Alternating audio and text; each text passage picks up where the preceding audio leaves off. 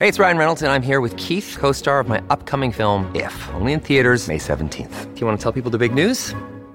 All right, I'll do it. Sign up now and you'll get unlimited for $15 a month and 6 months of Paramount Plus Essential Plan on us. MintMobile.com/switch. Upfront payment of $45 equivalent to $15 per month. Unlimited over 40 gigabytes per month. Face lower speeds. Videos at 480p. Active Mint customers by 531.24 get 6 months of Paramount Plus Essential Plan. Auto renews after 6 months. Offer ends May 31st, 2024. Separate Paramount Plus registration required. Terms and conditions apply if rated PG. When you need mealtime inspiration, it's worth shopping Kroger, where you'll find over 30,000 mouth-watering choices that excite your inner foodie. And no matter what tasty choice you make, you'll enjoy our everyday low prices, plus extra ways to save, like digital coupons worth over $600 each week. You can also save up to $1 off per gallon at the pump with fuel points. More savings and more inspiring flavors make shopping Kroger worth it every time. Kroger, fresh for everyone. Fuel restrictions apply.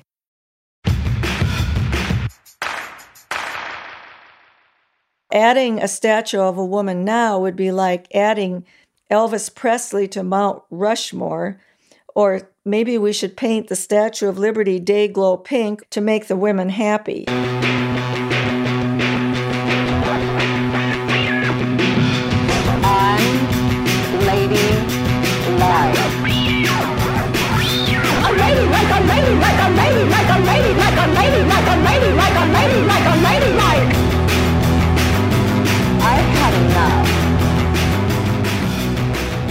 Hey y'all, and welcome to Unladylike, where we find out what happens when women break the rules.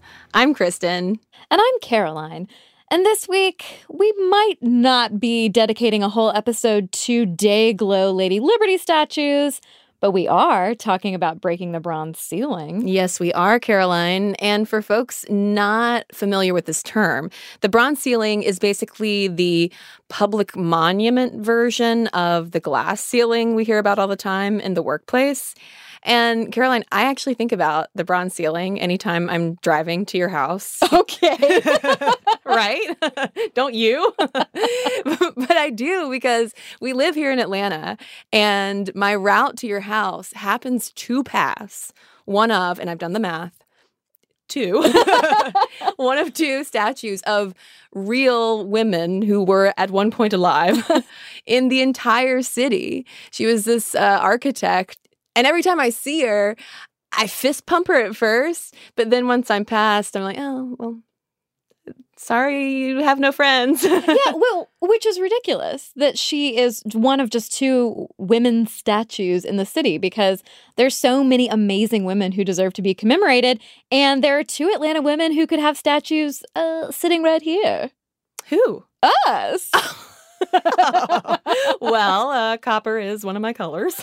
But seriously, the bronze ceiling is a global phenomenon. Yeah. I mean, based on the premise that women make up, more than half the global population, it's wild how rarely you see statues dedicated to us. In the United States alone, 92% of our public statues depict dudes. 92%. God, and I bet 92% of that 92% are just problematic white dudes.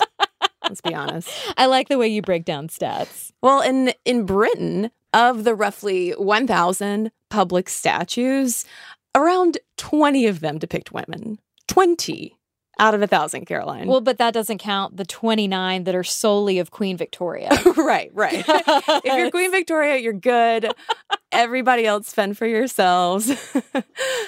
And while there's been a ton of necessary attention on taking statues down because of all those problematic white dudes, there are a ton of efforts underway to get statues built to women.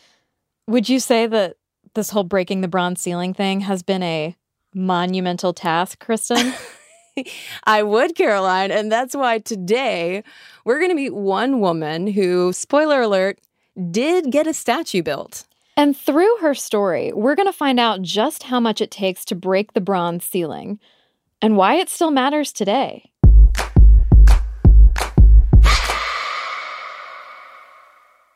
Okay, Caroline, let's meet the lady we're going to be talking about today. All right, we'll go through the drill. I'm Diane Carlson Evans, and I'm the founder of the Vietnam Women's Memorial. Our primary goal was to place a bronze monument a figurative monument, a monument that looked like women in Washington, D.C. So, Caroline, Diane is a veteran. She served in the Vietnam War from August 1968 to 69 as an Army nurse. And I wanted to talk to Diane because she led the cause to build the first national memorial to female veterans in the U.S. And just to give you an idea of what it looks like, right? It's a sculpture in the round with 3 figures. These women are wearing their fatigues. They're clearly like in the thick of action, and they're all different ethnicities. So that's the success story. But that, of course, is the end of our story. The beginning starts in rural Minnesota. This is where Diane grew up, and her mom was a nurse. Her dad was, as she puts it, a stoic Scandinavian dairy farmer. And growing up, Diane got one message from her family about women's place in war. Nice girls do not join the Army. That's like, I know she's from rural Minnesota, but that's also like the most Southern thing that someone in my family would say. It's Minnesota nice, right? Yes. But that whole nice girls don't join the Army thing was not really doing it for Diane. All I can think about is, well, if my brothers have to go, maybe I should too, and they must have nurses over there, although I hadn't seen one or heard one or seen anything on the nightly news. So right off the bat, you've got the visibility issue. But in fact, there were actually 10,000 American women in Vietnam across all military branches, and 90% of them were nurses. But women also served in roles from air traffic controllers and intelligence officers to weather monitors and medical support roles. Yeah, and Diane wanted in. I mean, she grew up with a bunch of brothers working alongside them on the farm. So she was used to being able to do what the boys did. She was ready to serve, and she wanted to do it as quickly as possible. So she ended up starting a nursing program and found out along the way that because the Army had such a dire need for nurses, that she could actually sign up to join the Army as a student nurse. So she did. Well, after I graduated in 1967, passed my state boards, went through basic training, did all of that, they sent me to Fort Lee, Virginia, and I worked there 9 months. And it was really a good 9 months for me to learn about what they had gone through, before they came back stateside. And then in 1968, when she was just 22 years old, Diane was sent to Vietnam. She spent a year there at 2 different hospitals. One of those was in Pleiku, very close to the Cambodian border and very close to the front lines. So I can't imagine that this was incredibly safe or glamorous. So what did being a nurse look like for her? What did she do? In a word, she was busy. There was typhus, there was plague, there was cholera, there was FUOs by the thousands, because FUO was fever of undetermined origin. These guys were sick and they were dying of fevers, and we didn't know what it was. We had snake bites, we had tiger bites. We lost young soldiers to tigers. Diane says that she took care of thousands of men. Well, so then what was it about her time in Vietnam that made her want to come home and get the statue built? Well, it all started with this one night at the hospital. Diane was making her rounds, and the hospital starts to get rocketed. And the red alert siren goes on. And so wherever you are, when you hear that red alert, that means trouble, and you better grab your helmet. You better talk about being unladylike. So picture this. Nurses, combat boots, jungle fatigues, flak jackets, helmets. How ladylike is that? But no guns, right? You weren't allowed to carry. The women could have everything except a gun, right? That's right, because they didn't issue us guns because they didn't want women in Vietnam. We could be shot at, but we couldn't shoot back. That was the only difference. On this particular night, the sirens go off, and the first thing Diane does is grab her helmet. Next, she's supposed to help get her patients out of their beds and onto the floor to take cover. Well, the guys didn't have to be told to get under their bed. That's what the first thing they do is you hit the floor. But now remember, they're hooked up to IVs and blood, and they're hooked up that some of them have chest tubes. Some of them are hooked up to ventilators, and they have tracheotomies, and they have all kinds of tubes coming from everywhere. So Diane makes her way around the unit, checking that everybody's got their blood and their IVs, and she's putting mattresses on top of the patients who can't get out of their beds to protect themselves. And now we've got shrapnel flying around because we've been hit. But we have children on the unit who have been injured in the crossfire of war, and I had a little girl who her village had been bombed. This girl was part of a minority ethnic group in Vietnam. She lost her entire family. She had a very serious injury. Her entire torso, all around it, had been burned, and what you saw was nothing but there was no skin left, and she was in extreme pain. And I couldn't throw a mattress on her, and I couldn't put her under her crib. And so the last thing that I did after making sure everybody else was taken care of was I got under her crib and I just held her hand. Diane made it through the attack that night uninjured. The little girl did not. She passed away, and I say she screamed herself to death.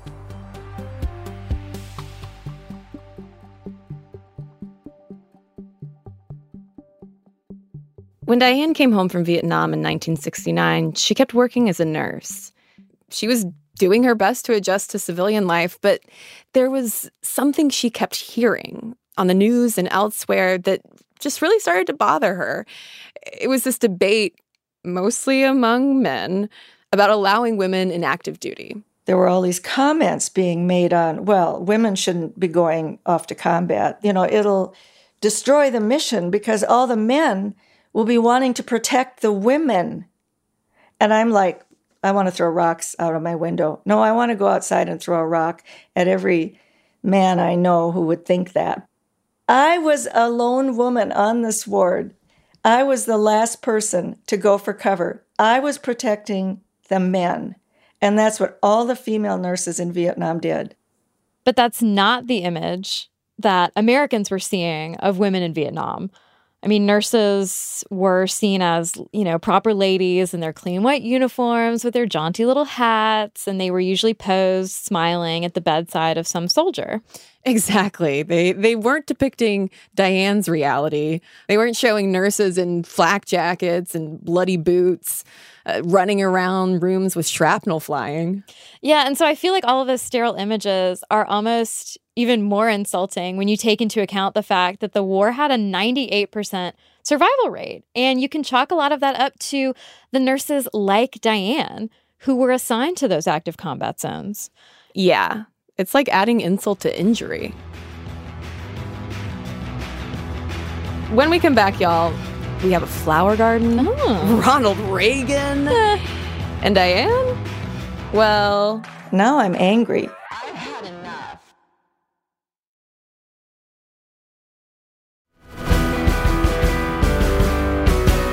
We're back, and we're in the middle of Diane Carlson Evans' story. She's 23 years old, and she's already been through war, but she has no idea yet how her time in Vietnam will affect the rest of her life. Diane came back to the States in 1969. She got married to this guy named Mike, who was a military doctor. Totally adorable. It is adorable. And Diane stayed in the military for a while and continued working as a nurse. But around the time that she and Mike decided to start a family and they had their first kid, who was a boy, she decided to transition from working in a military hospital to a civilian one. And this whole time, Diane didn't really talk about her experience in Vietnam. The bombings, the little girl, all of that was in her past. But then one day, she was working an evening shift at the hospital. She was waiting for a patient to get out of surgery to take him to recovery. Instead, a nurse came out of the OR and told me to come into the OR immediately. And I said, no, I am not an OR nurse. I am a recovery room nurse. She said, you have got to come. We need you. So I went. Well, there was a small child on the operating room table, and the child was dying. And the surgeon, he's screaming at me and throwing sponges into the basin. Some of them miss the basin, and they're on the floor. And all of a sudden, mentally, I'm right back in Vietnam. I smelled the blood. I saw the blood. I'm in Vietnam. And I can't function. And now the surgeon is really screaming at me, and the nurse is screaming at me too. I'm sure she can't believe what she's witnessing, that here's a nurse standing and just is frozen. I am frozen. So I don't remember much after that except going back to the recovery room, finishing my shift, and I never did get the patient because, yes, that little patient died. Diane went home in a daze. She picked up her baby and just held him. I shook all night long. I just shook in a sweat. And it was a horrible, horrible experience. I did not know what was wrong with me except that I was incompetent. So the next day, I went to Human Resources and I resigned. After that, I really could never go back to nursing. It terrified me that that would happen again. And I did not want to be an incompetent nurse. Diane left nursing cold turkey. And without her career, she began to focus on her family. She and Mike had 3 more kids together, and Diane stayed home to take care of them. Then in 1982, Diane heard about a ceremony in Washington. It was the dedication of the Vietnam Wall, a memorial commemorating those who died in combat. And without completely knowing why, she decided she wanted to go. Seeing the wall really had an impact on Diane. She stared into its black, reflective surface. She read through the almost 60,000 names, looking for the ones she recognized. Then I couldn't deny the fact anymore that I had been there and that it affected me. And then I went into a depression.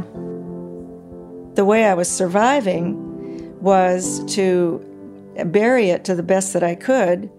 But all those memories came tumbling back in 1982 when I went out to the wall, and then I started to grieve for all those soldiers I'd lost, but I still hadn't started to grieve for myself.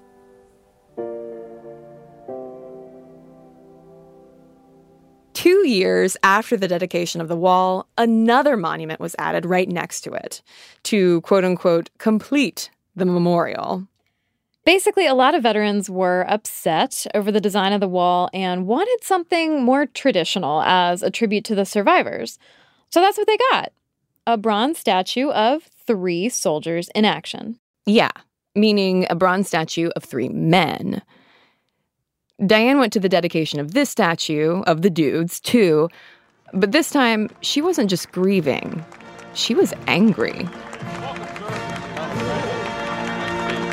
They dedicated the statue of the 3 servicemen, and Ronald Reagan, the President of the United States, said in his speech, "We must, as a society, take guidance from the fighting men memorialized by this statue. We have now honored all the men who served in Vietnam, and us women veterans are standing there about to burst into tears." Reagan does mention women, but it's the men's service that he describes. And now it belongs to all of us, just as those men who have come back belong to all of us. Now I'm angry. This is the moment Diane decides to break the bronze ceiling.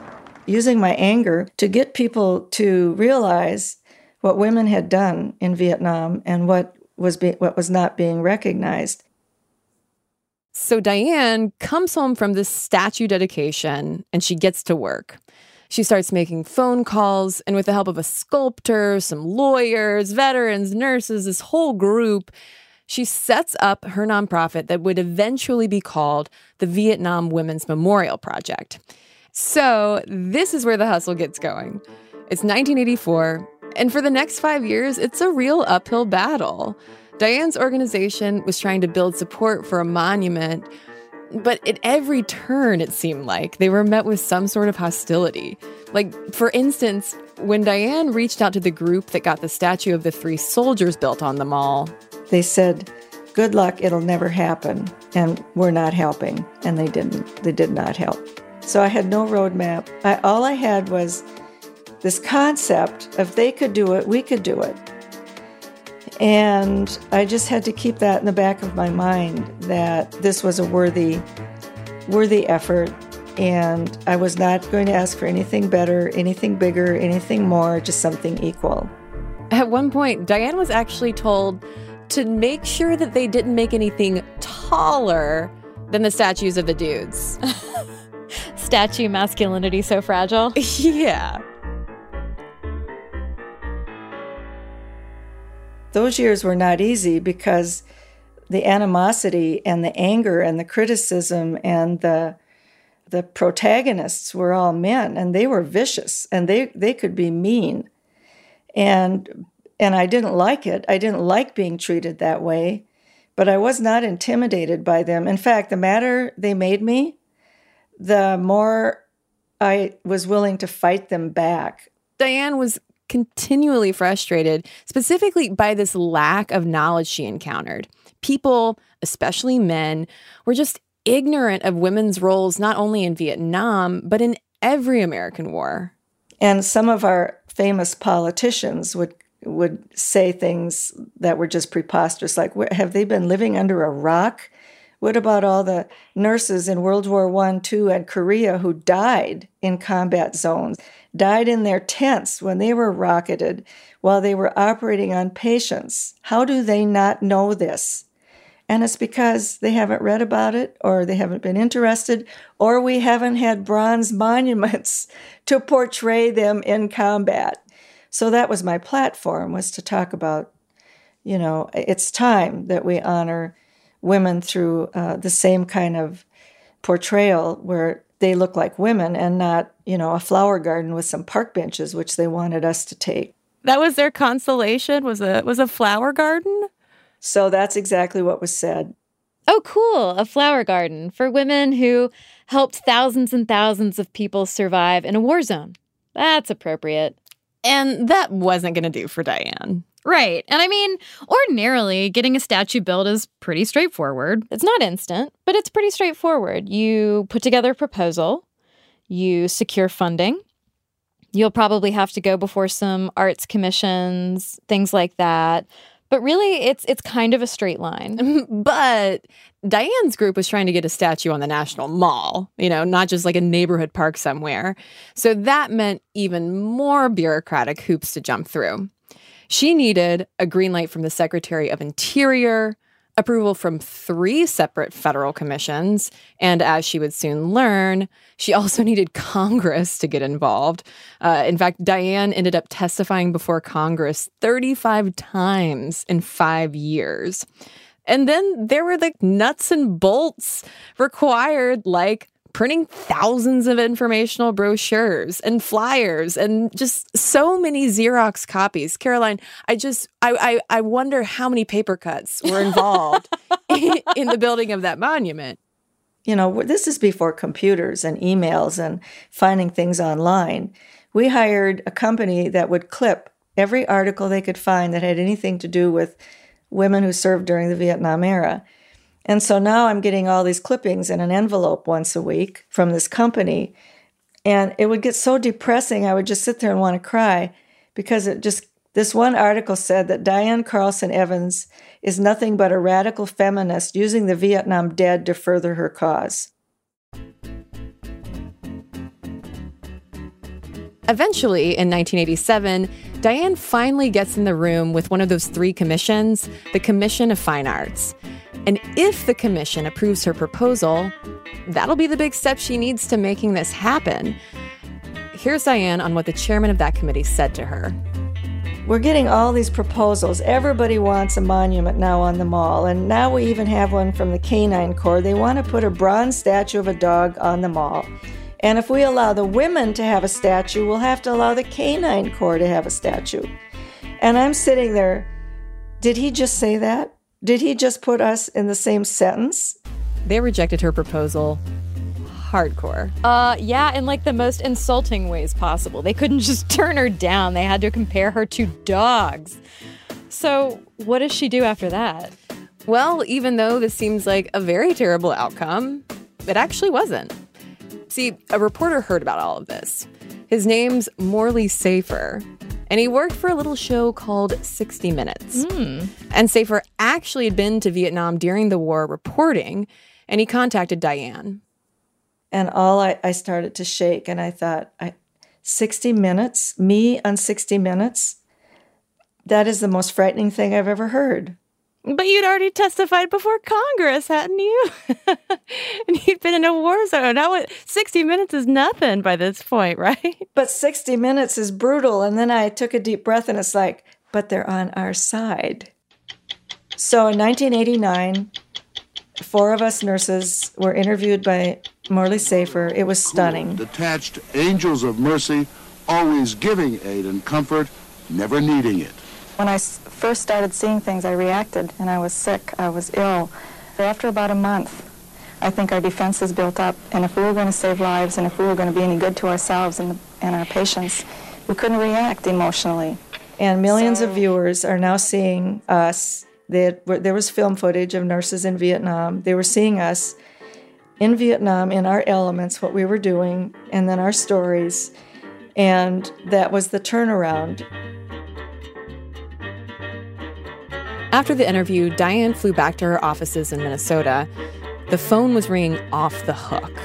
Her organization started getting checks in the mail, and it was this whole outpouring of support. And then we'd get letters like from this little boy, and he sent $2. So there's 2 $1 bills in his letter. And he said, "Dear nurses, I wish I could send you more money.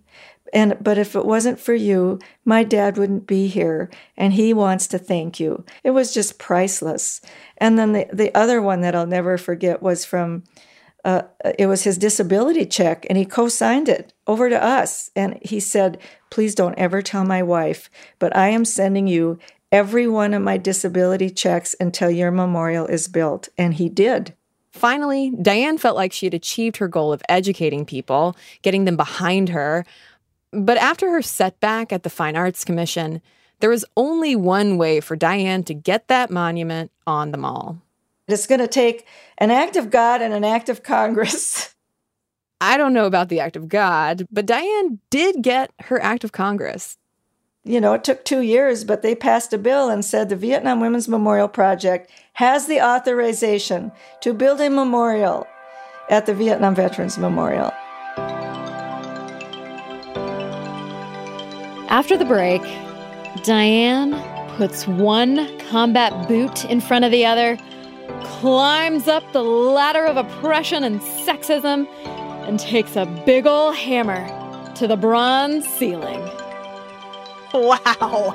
But for real, Diane breaks the bronze ceiling. I mean, she does it. Don't go away.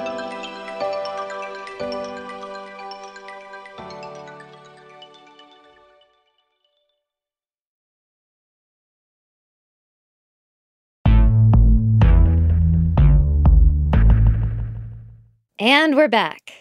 When we left off, Diane had just gotten her bill passed in Congress. And after a few more years of planning and reviewing, she finally got her statue built, Caroline. Woohoo! And so on Veterans Day 1993, there was a ceremony on the National Mall dedicating the memorial. We have just unveiled the first monument in the history of the United States dedicated in our nation's capital, honoring the military women who served during wartime. Welcome home, daughters of America. Welcome home, my sister veterans. There were as many tears as there was laughter, because there were tears of joy and there were tears of just emotional tears of veterans coming and reuniting with their nurses. And it was a little bit of everything. But, you know, for me personally, what it was, I gave birth to 4 children, and that's the biggest joy I'll ever have. That's first. Vietnam was second for me. And then third was giving birth to 4 bronze statues, which really was painful. A longer labor, too, huh? It was like, we did it. And and for me, it was like, we did it. Not only that, but they can't take it away from us. It's there. It's permanent. Anything placed on the mall, you know, it's in perpetuity. It's there for future generations to see, you know, that women too were in Vietnam, and it's visible because it's that monument. The dedication was a big moment for Diane, a moment of pride. But it was also a moment that took 10 years of personal sacrifice to get to. Because remember, Diane had 4 kids under 10 the whole time. She had to travel and work. She missed parent-teacher conferences and Little League games. But she told me there were 2 people in her life who especially helped her get through it. My mother, who retired as a registered nurse, who said to me, Diane, my contribution to what you're doing is I will come. She said, I will come and take care of your kids while you have to be gone. And that was a lot. And the other person was her husband. There were times I said to Mike, I can't do this anymore. I'm too tired. It's too hard. And then just being pushed backwards all the time. And he said, honey, you can't quit now. All these women are counting on it. And it was true. You know what they say about behind every great woman, there's a rad man, Caroline? A great military doctor? Yes, named Mike. And with her statue built, Diane had finally won that long-fought battle for recognition. But that wasn't all she'd been fighting for. I mean, she was also fighting for herself.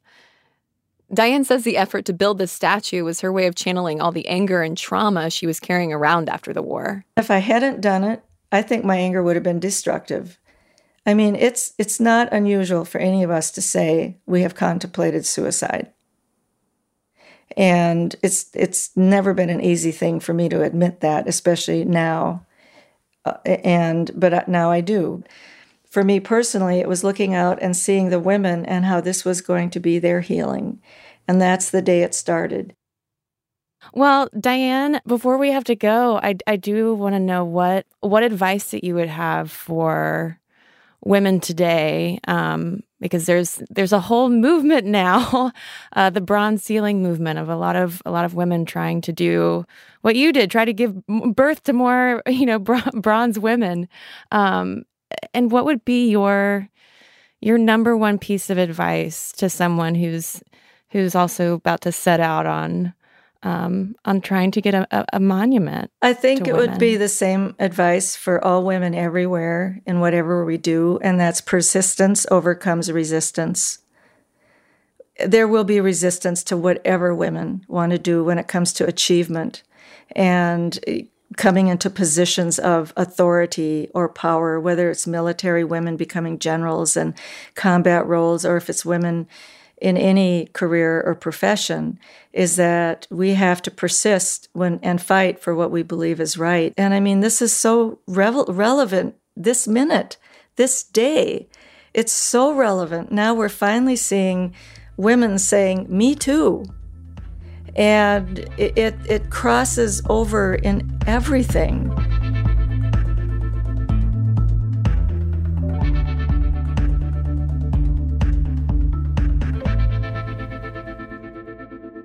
Caroline, one thing I realized talking to Diane is how before, of course, I was all about breaking the bronze ceiling, more female statues, rah, rah, rah. But I didn't really get that visceral impact and the importance on a personal level that breaking the bronze ceiling really means.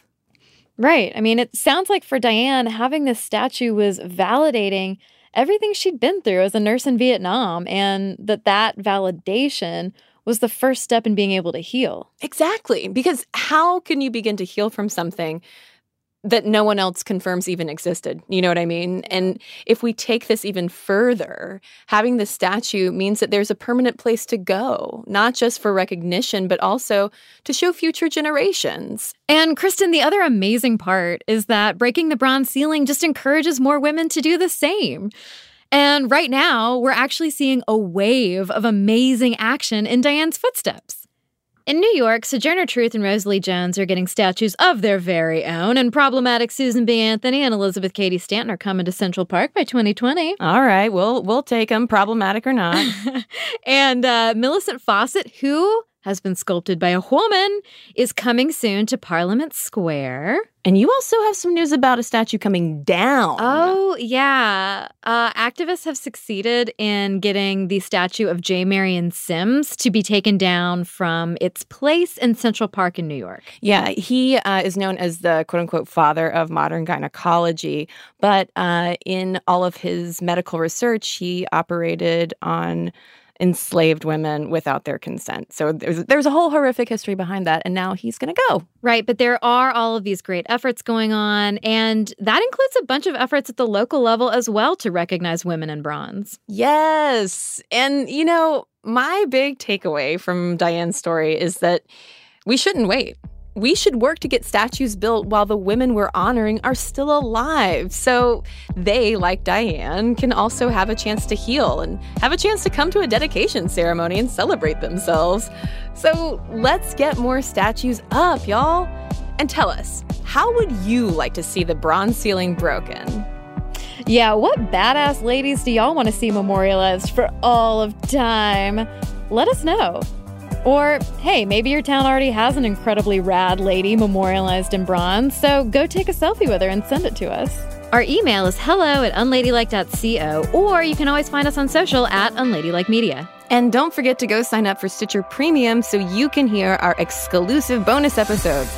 We released the first one today, and some of y'all even make an appearance. So go to Stitcher.com/premium and use the code UNLADYLIKE for a 30-day free trial. Enjoy that bonus content, y'all. And let's roll the credits. Abigail Keel is our senior producer. Production help on this episode is from Claire Rawlinson. Mixing and sound design is by Casey Holford. Julie Suprin is our story editor. Our music is by Flamingo Shadow, Amit May Cohen, and Sarah Tudson. Our executive producers are Chris Bannon and Jenny Radelet. Special thanks to Nora Sachs and Peter Clowney. And we are your hosts, Kristen Conger and Caroline Irvin. And next week, we're getting some very sage advice from the hilarious Kulap Vilaysack. Why would you take a second bite of a shit sandwich? She's going to tell us about her family, both biological and chosen. So make sure you subscribe to our show in your favorite podcast app so y'all don't miss it. And remember, got a problem? Get unladylike.